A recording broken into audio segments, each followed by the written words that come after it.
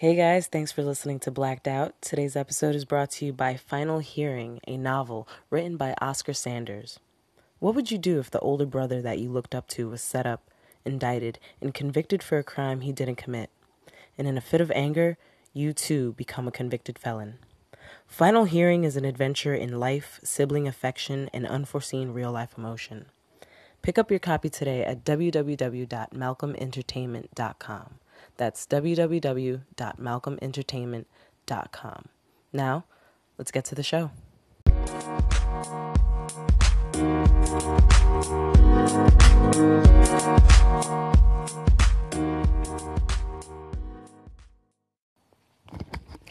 Hey, what's going on, guys? Bronxsters, Bronxites, and Bronx natives. I'm Rosalie Ruiz, and as always, this is Blacked Out. Randy's back. Randy Abreu, it's Blacked Out. Oh, man. Oh, episode 3? We missed you last week. Yeah, it's been a while. I'm back. Yeah, I'm happy you're back. I went to a faraway land. You can't see his face, but it's beautiful, guys. It's beautiful. Shining. Under the chandelier. Yes. Angel sunlight, 61 degrees in the Bronx, but spring has finally sprung. We're coming at you live from, is this Little Hollywood? Is this what they're calling Little Hollywood? Pequeño Hollywood in the Bronx. El Hollywood Pequeñito. At the end of Colgate Avenue. When the heck? Soundview, yo. We're in am I Soundview. Original neighborhood. We're with Oscar Sanders, Oscar the Great, special guest, yo. Author, local poet, playwright, just all around thespian, and great contributor to Bronx culture right now. Showstopper. Yeah. So we're going to have him joining in on the show. Hey guys, how are you? It's glad to be here. Yeah. Thank you for inviting me. No doubt. It's always a pleasure to have you, Oscar. You one of my favesies. Last week we talked about weed, how it is the future of New York State, really the country. Just a quick update on that after our 420 weekend. Governor Cuomo recently announced, I think on Saturday, through his spokesperson, that they are going to start releasing steps to decriminalizing and legalizing marijuana in New York State. So I blacked out last week. You blacked out. To me, what? Did he announce it on 420? I think it was the Saturday. Yeah, as soon as it turned. Wow. Wait, you said steps to decrim. What does that mean? Steps to, so I'm guessing maybe they want to like test out some new legislation, get some votes. I don't know. But I've heard this talk before. Steps to me sounds like we're gonna establish a committee to look into the benefits and negatives, and eventually I am gonna hook my rich friends up with these corporate jobs with where New York spreads weed. Nah, I've heard that before. I need a real commitment about how this is going to be legalized recreationally. Everyone that has a record, that is wiped off first. We empower low-income people to start their own small business because we all know people are baking in their kitchens and like making ice cream at home, and these aren't entrepreneurs, dude. And this is an opportunity to change the world and say, look, we know we did wrong. Yeah. The war on drugs was wrong. Yeah. And a lot of people are still feeling it today. Families are feeling that shit today. Yeah. So I don't know. I don't trust we're gonna take steps. This is Cynthia Nixon Miranda from Sex and the City. Yes. Running for governor. Shout out Sex and the City. Yeah, Cosmos all day. Yeah. And she already said that she is going to legalize it before. Then Cuomo said steps, so he's already following in her That's what he's footsteps. saying. That's That's precisely why he's saying it, is because he's trying to get back ahead of this whole, because there's a lot of votes that can be connected to this issue. This is not a non-issue for certain people, and this is an issue also that can bring a lot of people out. And it's a shame that people haven't recognized that a long time ago and got involved. Because now, I think that certain people and certain groups of investment type individuals are jumping ahead and buying a lot stock in this type of industry. Right. Yeah. I think even John Boehner, right? What you just said. Boehner. And this guy was like adamant. I mean, adamant. John Boehner adamant. put so many black adamant. people in jail. Little congressman from Ohio. A lot of black people went to jail because of a law that he made sure got passed in D.C. And now he's on the board of a marijuana conglomerate. Yeah. Well, Ralph mentioned that last week. He was just livid at the thought of he calls him Boner, John Boner. Yeah. But it's terrible. It's terrible that so many black and brown communities, families, just lives, futures, worlds torn apart by this. And now we're seeing a change in the tone. And I feel like all the ritual dances that happen over 420 are being answered. I did some worshiping to the weed gods. The weed gods. I'm not going to lie. All right. I'm not going to lie. The present was presented by Cuomo. So we'll see. We'll see what happens. We're going to segue real quick. We just wanted to touch up on that since, 420 was upon us this past weekend. Who are the weed gods? What do you mean? Like, is it an actual bean, or is it like a ghost, a green, like air in the sky? What is the weed? That piff. It's the green smoke that just encircles you, envelops you, and inspires you to do better. Yeah, shout out to Cheech and Chong, Wiz Khalifa, Snoop Dogg, we gods. We gods. I think you said it. We gods. You said it correctly. You didn't leave anybody out. I got you. Yeah, man. I every 420, I drop a little out for the weed gods. Okay. I leave cookies out for Snoop Dogg because they say you're supposed to do that. But weed is our future. Weed is our future. But the people who are going to be making and consuming weed are now in school, and they're facing some pretty tough obstacles, specifically in New York City, in terms of resources, in terms of opportunities. Little known fact, Randy and I, we met in high school. We met in high school. 14 years old. I actually asked Randy to go to the prom with me, and he pretends like he don't remember that. I don't remember that. He don't remember that. What'd I say? I think you were going with Rosalind. Yeah, that was me. I'm loyal. I'm a loyal guy. Yeah. I was like, I'm going 2 dates. I should have said yeah. Rosalind or Rosalie. Ain't that a bitch? Ain't that a bitch? No. Rosalind or Rosalie. There's a pattern going on there. But Randy and I, we went to the High School of American Studies, which is one of the six specialized high schools in New York City, which you need to take an entrance exam for. Where's that located? It is by Lehman College, Okay. right on the reservoir. It used to be the reservoir building, and then they converted it into a school. Okay. When did we graduate? We graduated in 07. 07. We were the second class, so it opened in 03. 02, 03. 02, 03. Really? Yeah, so we were They the had an second inaugural graduating class. And Oh, we were wow. we were the first class, the second class to graduate.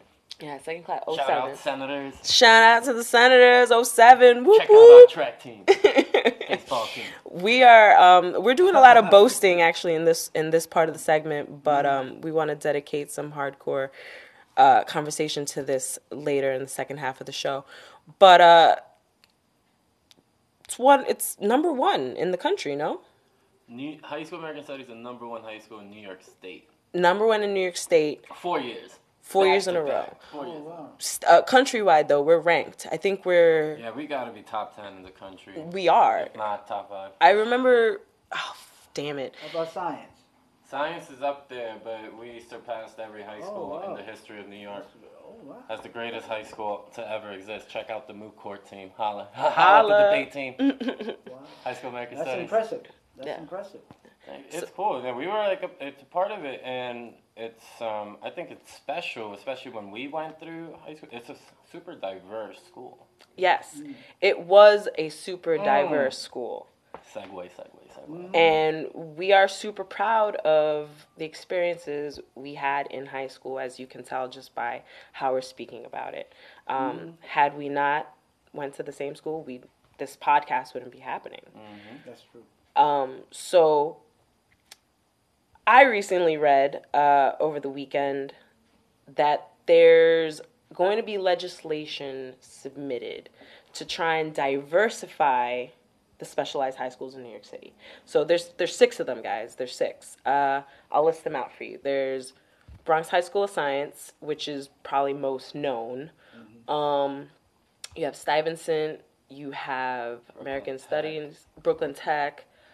There's the City College High School, and Fiorello LaGuardia Performing Arts is technically considered one of the specialized high schools. Oh, wow. Okay. All of them, you have to take an entrance exam. I think Fiorello, you actually need to do like an interview and put a piece together. Okay. But it's a lot of preparation. This is ultimately your first run of college, your preparation for college. So I want to get into that more and really talk about how this legislation that's being presented can affect an already prestigious institution by trying to, I don't know, shake the foundation a little too much. So we'll be back. We're going to take a quick break, and hope you enjoy the show. Stay tuned. What's going on, everyone? This is Sal from the Bronx, here to invite you to the next Bronx Progressives General Meeting, April 29th, Sunday, April 29th, 1 to 3 p.m., Bronx Progressives Community Conversation, IDC, with the Bronx Progressives. April 29th, 1 to 3 p.m. Bronx Progressives, we're going to talk with, and we invite, Quindeya Chiaro, New York City campaigns organizer at the Alliance for Quality Education of New York. She's going to be leading the conversation, talking about the IDC, its role in stopping public schools from moving forward. Wow! This is Sal. A todo mi gente. Let's go. Bronx Progressives, April 29th, Sunday, 1 to 3 p.m. Check us out on Facebook, Bronx Progressives. And we're back. I didn't know Sal was coming. That was random. Wow, thanks, Sal, for coming through. Yeah. Inviting everyone to the Bronx Progressives meeting. Yeah. Thank you, Sal. He's a character. He's a character. It's 29. He's passionate, too. Yeah. Wow. Thanks again, Sal. Yeah, so I looked it up during the break, and there's like 7 specialized high schools in New York. There's 7 now. Wow. There's one in Staten Island too. In no particular order, but alphabetical. Bronx High School of Science, shout out, we know them. Brooklyn Latin, Brooklyn Tech, Fiorello LaGuardia, you got that one. High School of Math, Science, Engineering at City College. High School American Studies, go Senators all day, Lehman College. Queens High School for the Sciences at York College. Yeah, that's a bad name. Staten Island Tech. And everyone's second favorite, Stuyvesant High School. Go Senators. Go Senators. Yeah. It's only their favorite because of the location, really. Yeah. So, as I said, I mentioned over the weekend, Senator Jamal Bailey and NPR released simultaneous coverage of the bills that they want to introduce. Well, not they. It's Jamal Bailey's bill. But NPR kind of, they gave their opinion on it. Right. And the one that I focused on the most, and I want to get your opinion on, Oscar, they specifically in the bill want to they mentioned lowering the standards for Black and brown people to get into these schools. I don't know if these schools were around when you were going into high school. Were they? Brooklyn Tech was. Science was. Yeah.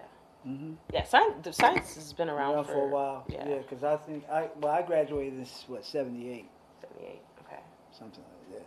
Yeah, the one we went to was '03.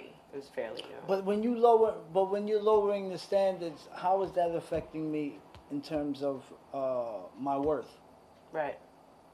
and how much money I can make, how much I can earn, Mm-hmm. and my liquidity? Am I Mm-hmm. able to move around? Can I be global? Can I be national? Right. If I don't have a certain level of education, Mm-hmm. and you take that education, you say, well, you're lowering it. Now, what else is being lowered? Am I going to is my pay going to be lowered? More than likely. Right. You know, if you expect less from me, right? You ain't going to pay me. You're not going to pay me more. That's true. So that's not a good thing. You know, don't lower the standards for me. And it's so good that you put it in that perspective because right now we have a generation of the most educated people who are getting paid the least since the baby boomer. We're getting paid less than our parents. And it's because they're all going to school, but it's like under what circumstances now? Like you start to think like what am I worth? What is my education worth? And am I getting the proper education Right. that I need, that I can take, that where I can compete in college, or do I got to take a bunch of prerequisites? Right. Specialized high school education in New York City definitely helped me when I got to college. Okay. Legit. I And would it's believe so. a damn blessing, I think, that I got into that school. Mm-hmm. And the lowering standards, that's interesting because I see it in two ways. Yeah, the lowering standards part of the bill is where if you failed the test by a little bit, and you're a person of color from a disadvantaged community, you're allowed to try again with a summer program before. If you pass certain classes, you can go. Is it giving a leg up? Yeah, and it's just like saying, "Ah, man, everyone's gonna look down on it too, and it's gonna have a stigma. We're just giving this out." But like, damn, am I gonna take that? Hell yeah! If it can get you into the school, I think that one's fine. There's another part of the bill though that says we can. I did this program, the Dream program, and it was That's how you got into. I did this. That was like a summer program or a 10-week like prep for the exam. Mm-hmm. I thought that was cool, but now the part of the bill for this is, if you're into 6th grade, we're gonna give everyone an exam, and if you score a certain amount, you're like could probably win. So we focus on you. That I don't think is cool because not everyone's gonna score that high, and then you're gonna ignore the ones that don't do well. And it's not their fault. We have the shittiest public schools. So some people are gonna fall through the cracks with that proposal. There's another one. I'm sorry. There's another one that says establish a committee at the Department of Education to look into this and propose things. Again, that sounds like really top down. There's all of these specialized high schools, especially American Studies, has an internal committee of alumni who are looking into this and trying to do this. So if it's established at the Department of Education, my suggestion is your first contact should be the schools and the Alumni Association who are already doing it. That's where the real answers will come from. It just sounds like more bureaucracy, and I mentioned it on last week's episode. Bureaucracy is New York's #1 commodity. Mm-hmm. It's how we make money as a city. Yeah. We create blockage. Yeah. And ways to slow down the process, and in the midst of all that process, people are making money. Yeah. That's how they feed. So and you might never get what you ultimately trying to achieve. You never get there because there's so many obstacles from people, that are getting fat off of dysfunction. Right. And that's tied into all kinds of things like stigmatism and racism. Mm-hmm. What school did you go to? New York School of Printing. Trade school. Yeah. I think trade now school. It's graphic arts and communications. Yeah. Okay. Mm-hmm. I feel like trade schools need to make a comeback. Honestly. You don't hear. You don't hear about trade schools anymore. Like I remember growing up watching TV, and thinking we were gonna have home ec, and what was the other one? Wood shop.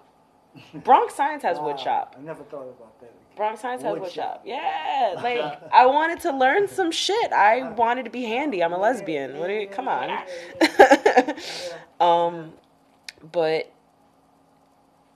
I don't know. I feel like they're creating a solution to a problem that already had a solution, and they took the solution away, and now they're approaching it in a bureaucratic manner. I got into American Studies because I went to MSI. That's what I went to MSI. You went to MSI too? That was it. MSI. Hey, MSI. Whoop whoop. So, as a student, it was more so my choice than my parents' choice. I would say the same probably for you too, Randy. Our parents being like first, well, they immigrated here. My mom immigrated here. Yeah, mine too. Okay, so we're first generation, Americans, and our parents didn't really understand the whole process. Right. So when it was presented to me, the opportunity of going to MSI and possibly getting into an amazing school, I thought long term as an 11-year-old because these are the decisions that we were I was taught this in elementary. Like, I don't know where the disconnect is. I'm not in school right now. I'm well above that, well past that, thank God. But at 11 years old, I knew I needed to take my part on and make sure I seized every opportunity to make sure I got a great high school education. I wasn't even thinking college. I was thinking high school. And I went to MSI, did the whole 2 years. It was summer school and Saturday school. So think about that. An 11-year-old sacrificing their summer voluntarily. It was summer. It was summer. It was real summer, not this climate change bullshit we're going through right now. It was real summer. For 3 years. The program was for 3 years. It was until you took your exam to get into high school. And during the school year, you had to go on Wednesdays and Saturdays. Wow. On top of your school Wednesday load. after school. Wednesdays after school and Saturday all day. I did it at Bronx Regimented. Science. Very regimented. Very regimented. Oh, But I tell you what, Give up your Saturdays. I passed that test. Pass that test. And I still struggled in American Studies. Yeah, it wasn't easy. You go in and you're taking AP U.S. history classes. Come on, what kid from the Bronx was ever prepared for that with the public school system? What kills me is how later we're 10 years older and our public school systems I think they got worse.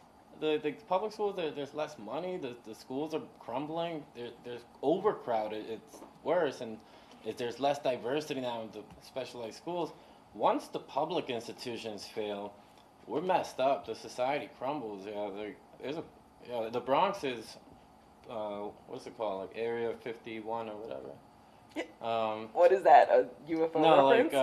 crime, wherever the specific location. Whatever. I'm done talking. No, I get what you're saying. You take away the resources from the schools, you're feeding into that prison to pipeline, sort of. Because somewhere along the line, somebody is going to always excel. Right. But what you're doing to some other people that might be on the cusp, I feel, you can help them die. Yeah. Because those resources are going to cut somebody off. Mm-hmm. That means somebody's not going to be included, Mm-hmm. not going to be supported, not going to be able to be in that school or in that academy or that place of education.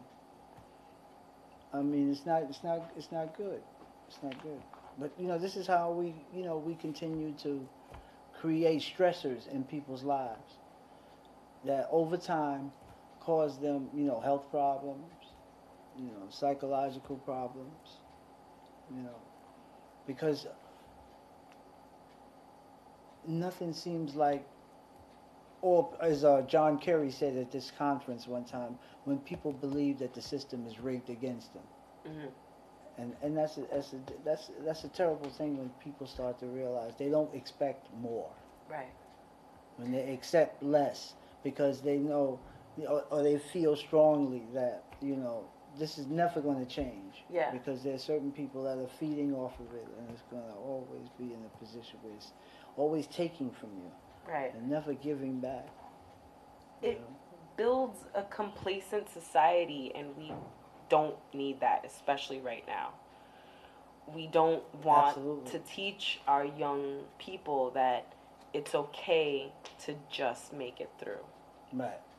Um, Yeah, you have to put some kind of degree of pride yeah, within yourself. You have to feel that Yeah. about yourself, so that you feel that you can, you have to to feel good and to create the greatness that we all have in us for whatever we're good at.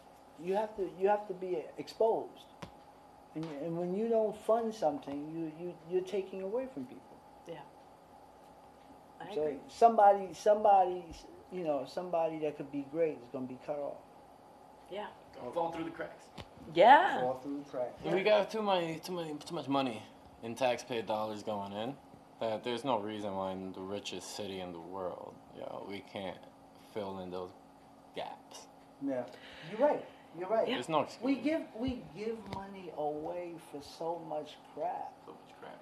So much crap. Millionaires get tax breaks just for building a quote-unquote affordable housing building that's only going to really be affordable. 25% of the building is really going to be affordable. And affordable to who? Because we're doing like median incomes, and if you make 30K, you're good. But how many people in the Bronx make 20K and under? Come on. And how long are these buildings going to last? Oh, That's my thing. I've never heard of anything.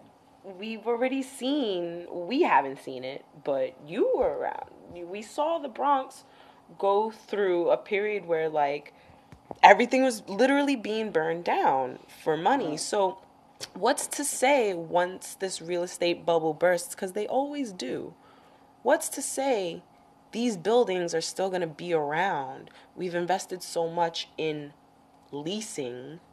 But are people going to be able to enjoy these buildings? Right. Yeah, I think that's where it's probably going. We're going to be See, pushed out. Yeah. Because that's the issue. Where is it going? It's crazy. I think people like Oscar held the Bronx down from the days where you remember it was burning. And the community rose through those ashes. And Rosalie and I, we're on their shoulders, our parents' shoulders, and we rose through the ashes. While we saw the burning, we rose up through the ashes. We grew out of this. And everything that was built into the Bronx is making it so sexy for real estate right now. And that's like when the real estate board of New York has control over your politicians, you're going to get decisions every day that don't go in the people's interest. Right. So we're not too far from, little Hollywood. They got a studio coming up here. And Junior lives around here too, we found out. What's his face? Ruben. Isn't this? I think we're in the district of the borough president, Ruben Diaz Sr. maybe, and they talk a lot about the borough junior, and they talk a lot about the studio coming, little Hollywood, and they're proud. The money, I would be proud if I was able to swing those deals too. But that's a lot of money, not an opportunity coming to this community right now. Right. Yeah, that's the issue. How many people from the community are going to be able to reap, How are you preparing us right now to make sure we reap those benefits? I don't see that action plan, and we know the game. See, they should have what would you say, like a TV production component in the schools. Yeah. So that these kids can come, you can be a feeder system directly to the studio. Bring the community in and then give the technical trade school. Yeah, you need people to build your sets. You need, what are they called? Carpenters. Yeah. I don't know who paid for the lease, but we should just call them up. Be like, eminent domain. We're taking it for the public, and we're gonna open this up only to the community to only make dope lit films. And we win the Cannes Film Festival 2021. Bronx all day, stand up. All day. Tribeca 2021, Bronx all day. Ruben Diaz Jr., come on, man, let's win. Yo, we can call out to him. We're literally facing towards Junior's apartment. Yeah. Ruben, if this ever comes across your feed on Facebook, I know you blocked me personally. Trump's gotten away with him for worse. This is for the public. Yeah, Little Hollywood shouldn't just be a tourist attraction. This should be something that the community is invested in. And, we see what Jamal Bailey is trying to do. We don't like it. Yeah. And we need to really refocus and reanalyze the situation. Do not create a committee board. Do not lower the standards for Black and brown students. Offer more trade schools. We have a new growing sector in our backyard. Don't give a test to say who qualifies for the training. Give everyone the training. Give everyone the training. Identify who needs a little extra loving. Maybe they don't got internet at home, man. It's hard out here in the street. Yeah, shout out to Universal Internet access. We're giving you free ideas, Ruben. these are these are on the house. If you ever want to get in contact with the Blacklist, let us know. We're chock full of ideas on how to integrate real estate, community, and business so that it benefits all of us, not just your donors and investors. I'm a notary now. And just thinking about this neighborhood in particular, I live in Williamsbridge. Nobody knows it by that name. It's either you live in Gun Hill, you live on Allerton. But I live in a neighborhood called Williamsbridge. Take the 2 train, get off at Burke. Whoop, whoop.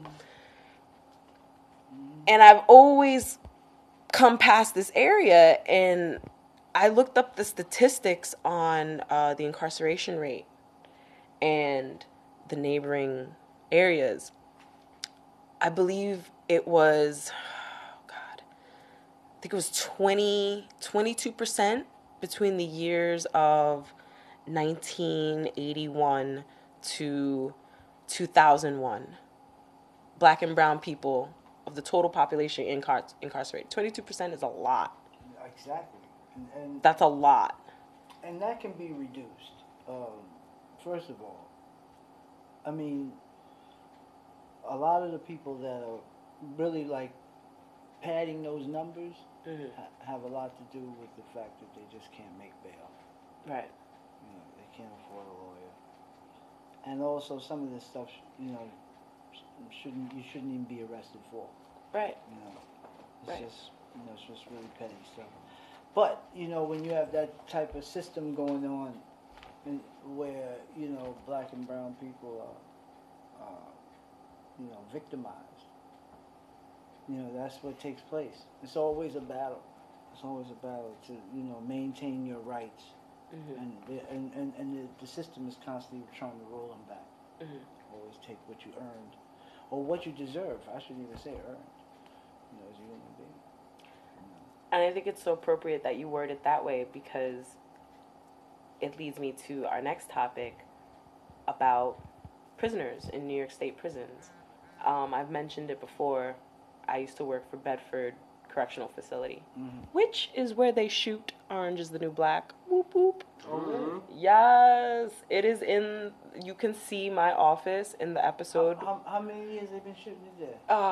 What is it? I think it's its 5th season now. All of them? All the seasons? All the seasons. I never knew that. Yeah. Oh, all right. Okay. It's 2 facilities, so it's a minimum facility and a maximum facility across the street from each other. I worked at the maximum, and in the episode when they're taking Nichols to Max, you can see my office in the distance. Oh. You could probably look through the window and see me crying. Oh. But when I worked in the prison... That's another story, huh? Yeah, that's another story. Oh, God. Actually, when I worked in the prison, I'm not going to lie, there was a huge conflict for me internally, because I was making so little working for the state and giving so much of my time and just... I can imagine. I couldn't fathom as to how my mother worked in civil service for so many years. It's horrible work. And I found myself being jealous of the inmates at one point. I found out that they received free PhD programs. They got free daycare programs. They set you up with every single benefit you could think of. They helped you obtain. That was your right in your rehabilitation process. And as a struggling 22, 23-year-old working in the state, I was jealous of them because I was working so hard and I lived such a great life and I'd done nothing wrong, but I couldn't even afford to go to college. So it always made me wonder, like, why I even wanted to work there. I don't work there. I quit, obviously. But I read recently, not recently, a few months back, Cuomo wants to end the education program for inmates. They will no longer allow donation of books and educational items to inmates to study for their tests, whether it be GED, college prep, associates. You cannot have access to donated items. You have to buy them from your commissary. Now, I don't know if you know how commissary works. So you're saying basically that they're going from being free to making you pay for it Yeah, you have to now pay for your education in jail. in jail, which is supposed to be a part of your rehabilitation to make you productive for when you come out, you can help this economy. No, that's capitalism for you. Yeah. They'll squeeze every penny out of it. Yeah, this was via the New Yorker. This article was Doesn't make any January. sense. I mean, at one point, you as a society have to help the person get on their feet. You have to drive the engine. They need the training. They've been bruised. They've been harmed. There's a reason why they're doing what they're doing. If you ever get to the really root of why a lot of people commit crimes, you'll see that there's a lot more to it. And if we spent as a society a lot more time solving that problem, because a lot of them are psychological and emotional, Mm-hmm. a lot of crime would be reduced. Yeah. But, we treat people brutally, and, people, it's funny, we talk about third world countries, but when you really think about it, We're the most underdeveloped. yeah, and hypocritical, Mm-hmm. because we're so listen, we go and Like the home of the brave, all that great, America. Life, And at the liberty, same time, pursuit but of it's- happiness. At the same time, they're taking somebody's health insurance. They're Yeah. taking somebody's benefits. They're taking somebody's. It's amazing how, and you can say that, and then on top of that, where they have you held at, they still have that "in God we trust" over your head. The They same still use that. document that we're founded on, life, liberty, pursuit of happiness, says black people are 3/5 of a human. Yeah. In our founding paper, we let it be known that we're gonna do that. You can have everything you want, but we're gonna take from certain people to make sure you can have whatever you want. So I don't think all those ideals, everything they say about the country, it's nice to believe that. But in our communities, that ain't true. It's never been true. So we send aid to other countries. We talk about helping other countries. Yeah, that's nice and all, but people are hungry here. Public school kids are homeless in the Bronx. That's just reality. It's everywhere in the country. Man. You go to Miami-Dade County, it's nice in certain parts of Miami, but other parts of Miami, there's no internet. Back to the internet. And no one gets that education. Wow. I don't want to say it's a conspiracy that they want to keep people dumb so that they can drain from society and keep getting rich, but it seems like that. Or I'll give them benefit of the doubt. They're just blind because they've never grown up in community. They never grew up in the hood. They don't have meaningful relationships with people of color who are low income people. So and they're also in power. I think we're getting played when we don't have people that we just put in government. That's where you write the laws. That's where you make, and you got enough people, that's a team. You formed that team, you got a caucus. Enough people in your caucus, you controlled whatever many years are on that term. It's hard 4 years, hard 2 years. Get the governor too next time around. And then you'll see maybe eminent domain on all that studio behind us. Yeah, you have to remind people that you actually have a That's say in local politics. It's all local. Maybe not federal, but local. And that's what matters most because it's through the local arm that you can stop federal from infringing on your rights. Right. Think about it. Some of these applications for some of these buildings, or even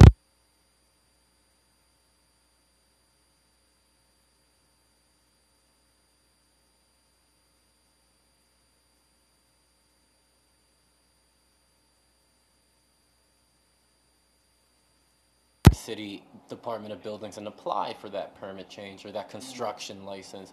Right. So those decisions lead 4 or 5 years later to that development, gentrification. So it's local, and we have been fooled by miseducation, less education, poor public schools. We're not even giving prisoners books anymore. Who do you think's in prison? That's Poor true. black people, poor brown people, people That's from the terrible. Bronx who were already fucked up. Yeah. Who got? You know what? They'll find in a book after a few years of getting out, they can re-register to vote, and they don't want them to know that. Wow. They don't want your vote. I didn't even That's know right. that. Yeah. It's just all controlled to a All point control. where, certain people we're going to just control certain people's economic ability to, do better and ascend. And, and it's just sometimes it almost feels like almost like how you feel about bed bugs. It's like you got to burn it. Yeah. It's like you can't fix it because it's generational. I mean, when you see kids in schools, 13 years old, punching black people, white kids punching black people in the face and saying, I'm with Trump, then how can you ever, even if you wait until certain hierarchies die off, the kids they're just as racist. Yeah. So it's almost how do you get it out? Right. Totally. It's always this like good and evil thing going back and forth, fighting for you gain it.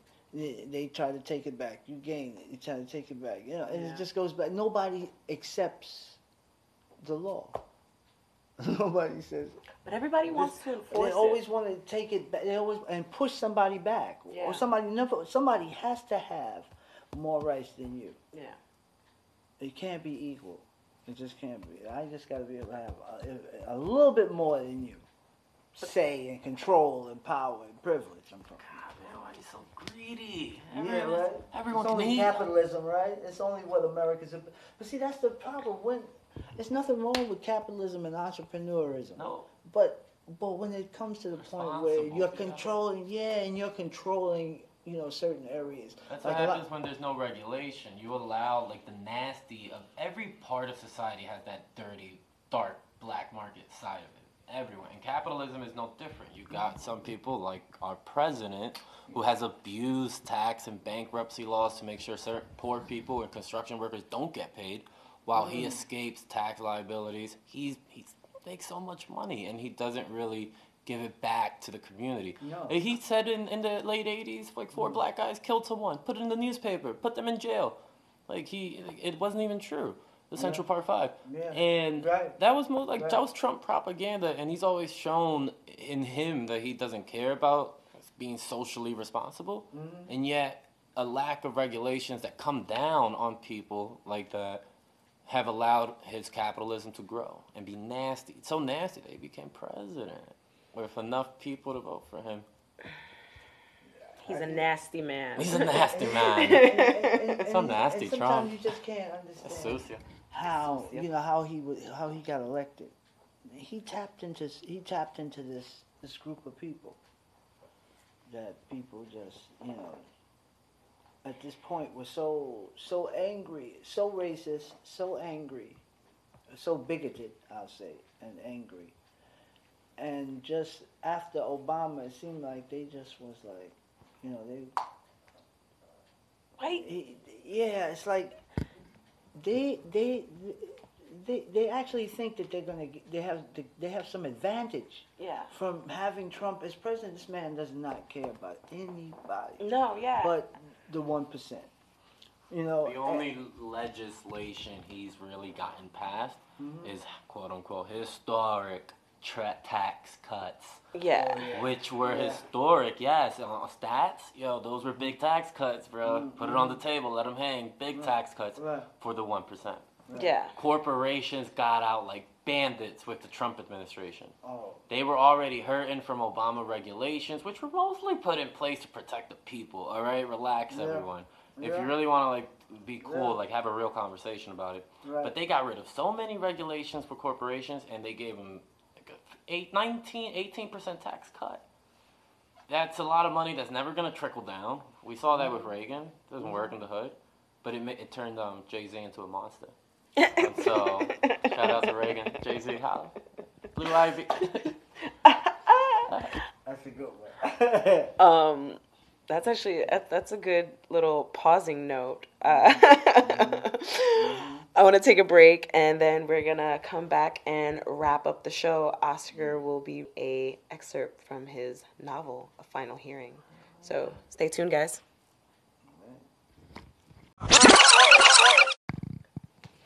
Hey everybody, I'm Oscar Sanders, and you're listening to Blacked Out. You can keep up with me on Facebook and Twitter at Oscar Sanders. And we're back, and we're gonna wrap up the show. Oscar, thank you so much for joining us today and chatting with us. It was my pleasure. It's been a while. I'm so happy we got to do this. Yes, and it was long overdue. You know, as a film I made called Billy Bang, Long Overdue. This was long overdue. And, Yeah. There's many other things to do in the horizon moving forward. Yes. I look forward to. I look That's all forward I'm to it doing. as well. Yes. Yeah. I've known Oscar for some time, and I gotta say he really is the greatest. That's why that's his nickname. I think highly of you as well. Thank you. Randy, when's the next progressive meeting? Bronx Progressives are meeting up April 29th, 1808 Trafalgar Place. I think that's the 25 train to 174. Shout out to the 25. I just want to put in my 2 cents. I have not known Oscar for a long time. Less than a year, though. But last year, I was running for city council. And Rosalie and I, we put together like a really cool spoken word little night on Fordham. And Oscar lit it up. There's a recording out there somewhere. There were these Latinas singing karaoke afterwards. It was dope. Everyone got together. We were talking about a bunch of things, and that's the kind of Oscar's the OG, man. I'm gonna text you at night sometimes with random questions. Thanks for coming through, Oscar. Award-winning playwright, director, spoken word artist, political advocate, man. OG, 40 years in the Bronx. Oscar Sanders is gonna do some beautiful spoken word for us right now, huh, Rosalie? Yeah, actually, he's gonna read an excerpt from Final Hearing. You can also catch Oscar. He's running presentations of his play, Exposing Politics. Oscar, tell us about that. Yeah, Exposing Politics is a culmination of all of the, well, not all of them, but at least 20 poems, spoken word poems of various lengths. And it talks about, it's like a deep meditation on the political landscape in America. And it talks about everything from the politicization of the military, the pay-for-play scandal, Flint water, children's lives, and called Children Matter, and it's an over 75 minutes play with another gentleman called Nakash Darrell, which does the percussion. We can also transform the audience and take them really like rurally down south, because we have a rendition of Sergeant Waters from Soldier Story, called "They Hate You," meaning no matter what you do, no matter how good you do, how much you excel, how much you stay out of debt, how much you take care of your kids, how much you stay a good person, you do everything, they still hate you. Right. And it's in that same vein as Sergeant Waters from Soldier Story. So a lot of people connect to it. So it's got some stuff that really takes you home, and really makes you think about politics and how the system and process works. Right. So I still have to see it. I gotta see it. I love Little Lives Matter, though. yes. Little Lives Matter. Yeah. When's the next show? It's going to be May 4th the Brownsville Heritage House in Okay. Brooklyn. Where's that? So it's a pre-Cinco de Mayo. What train is that? The 5? I think it was the F. The F train? To Janus. That's how I went. Janius, Janus. Okay, bet. Yeah. May 4th. Yep. Brownsville. Put it in the calendar, guys. Oh, Brownsville. I know Yeah, Brownsville. Brownsville. Brownsville. Yeah. Shout out to them, Brownsville. Emily De Los Santos, man. Okay. Yo, there's a great organization that works in Brownsville. This guy's the mayor. Wow. Yo, who the hell does he don't know? He knows everybody. He gets around. Every part development, of this- something. Every part of this borough. It's on this good little I development said- project, little okay. outdoor market. Shout out to Emily De Los Santos. She knows more about it than I do. But I went there once. It's a lot of. There's certain blocks that just always give me that Fordham vibe. Like okay. you're in the hood and there's a Jimmy Jazz, Dr. J's. Right. There's that grocery store. There's that community vibe. Mm. Walking down Brownsville Right. at one time. I went to Right. the Kennedys afterwards. No, okay. Yeah. Shout out to Jimmy Jazz. Jimmy Jazz. I got a good deal on sneakers last. Mm-hmm. Bought my feelers from there. $55 free shipping and handling. Yeah. Express. But no, BX Yeah. shoes. BX Sports. BX Sports. Shout out to BX Sports. Shout out to- $30 yo. Mm-hmm. Yo, word. If you want good sneakers, come to the Bronx. That's right. Shop at BX That's Sports. That's it. Yeah. The Bronx definitely represent on the sneaker side. That's for sure. We run the sneaker game. Mm-hmm. Except we got like Air Max. But without further ado, Oscar, if you would grace us with an excerpt, please. Okay, this is from my political murder mystery book entitled Final Hearing. This is chapter 6, the backstory. 2 weeks elapsed before Reggie felt ready to leave the comfort of his 28th floor condo at the Cottonwood, a building located in the small Bronx community of Riverdale. He finally ventured out to visit family and friends in Harlem, Brooklyn, and Queens before stopping at his old stomping grounds in the Soundview section of the Bronx. When he returned home, there was a message on his answering machine. An anonymous voice on the message informed him that history would be repeating itself at 9 p.m. that night. He didn't know what to make of it. Reggie looked at his watch. It was 8:48 p.m. One thing was certain. Reggie spent the remaining 12 minutes trying to figure out what part of history was actually repeating itself. He turned on the television just in time to hear the narrative. To understand the intricate tale, one has to start at the beginning, the news commentator said. It's been over 11 years since the events that have come to be known as the Bribe and Burn trial have occurred.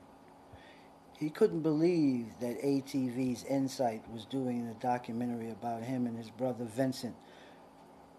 Reggie felt honored in a twisted kind of way. He decided to give Vinny a call. Hey, man, they're telling our story on Insight right now, Reggie said. Yeah, man, right now? Channel 12? Both brothers and what felt like an entire world watched as the story was retold. In 1976, Vinny, a.k.a. Vinnie Cochran, was sworn in the New York City Council, representing the 17th District of the Bronx. Vinny became a city councilman in an unusual way. The people of the Bronx were ready for change, so in 1972, the 17th Council District elected Joel Bernstein, a Bronx businessman with no political experience, to the seat. Bernstein was a popular councilman who quickly proved himself as a fast learner in New York City politics, but in 1974, after leaving dinner in a Queens restaurant, Bernstein fell ill and died of a mysterious illness at his home 2 weeks later.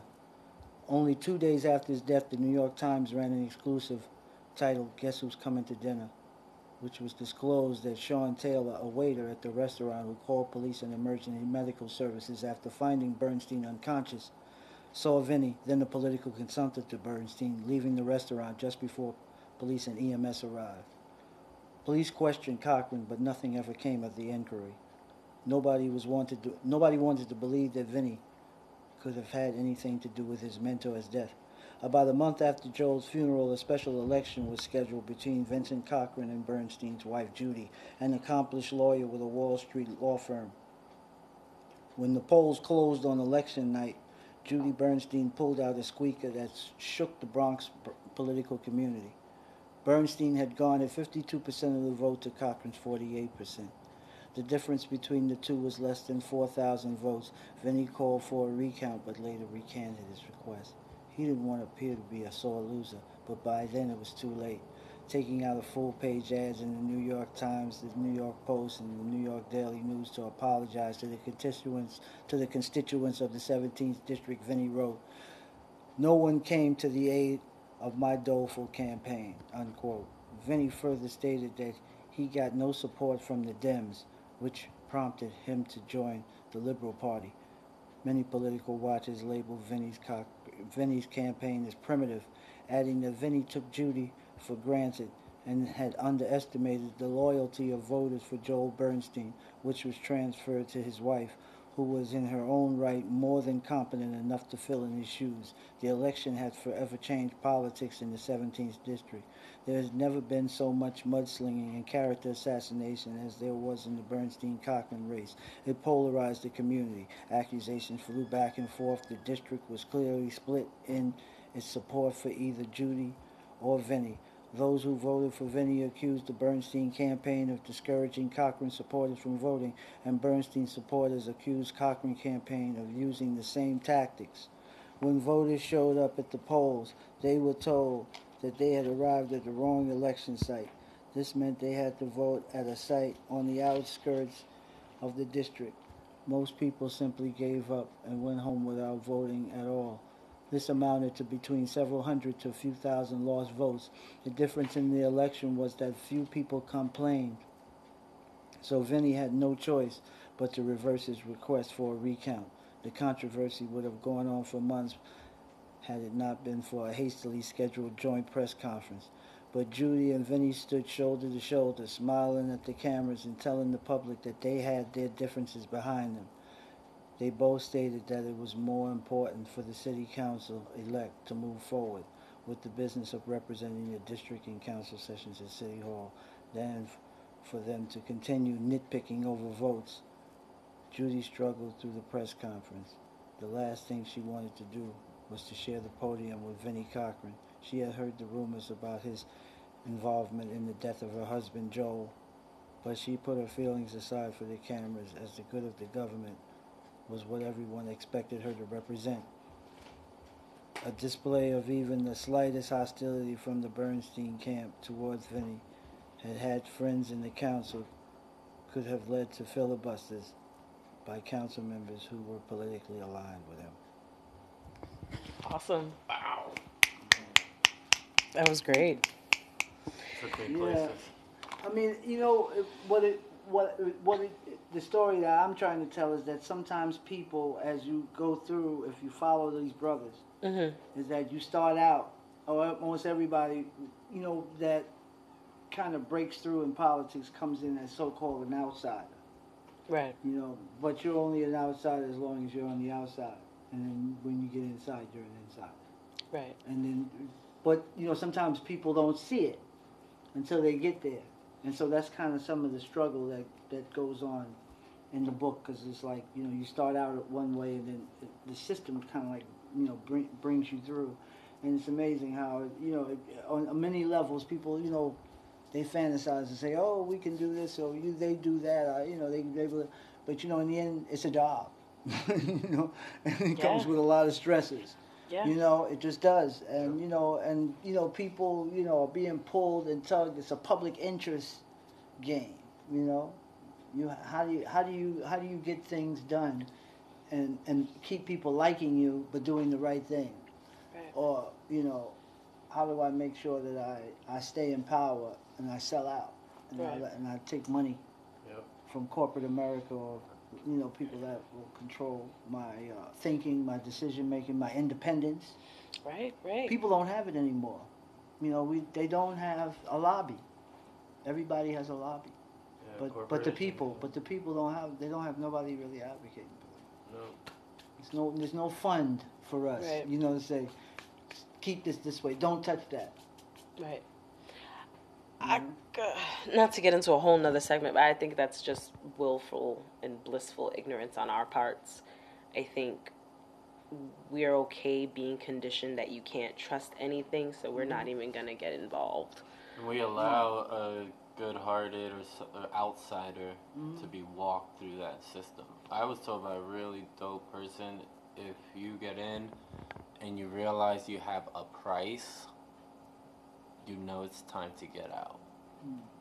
Once That's a good way to look at it. Once you put a price on a decision you've made, it's you're not working for that. There's only one reason to do it's public service. Right. Right.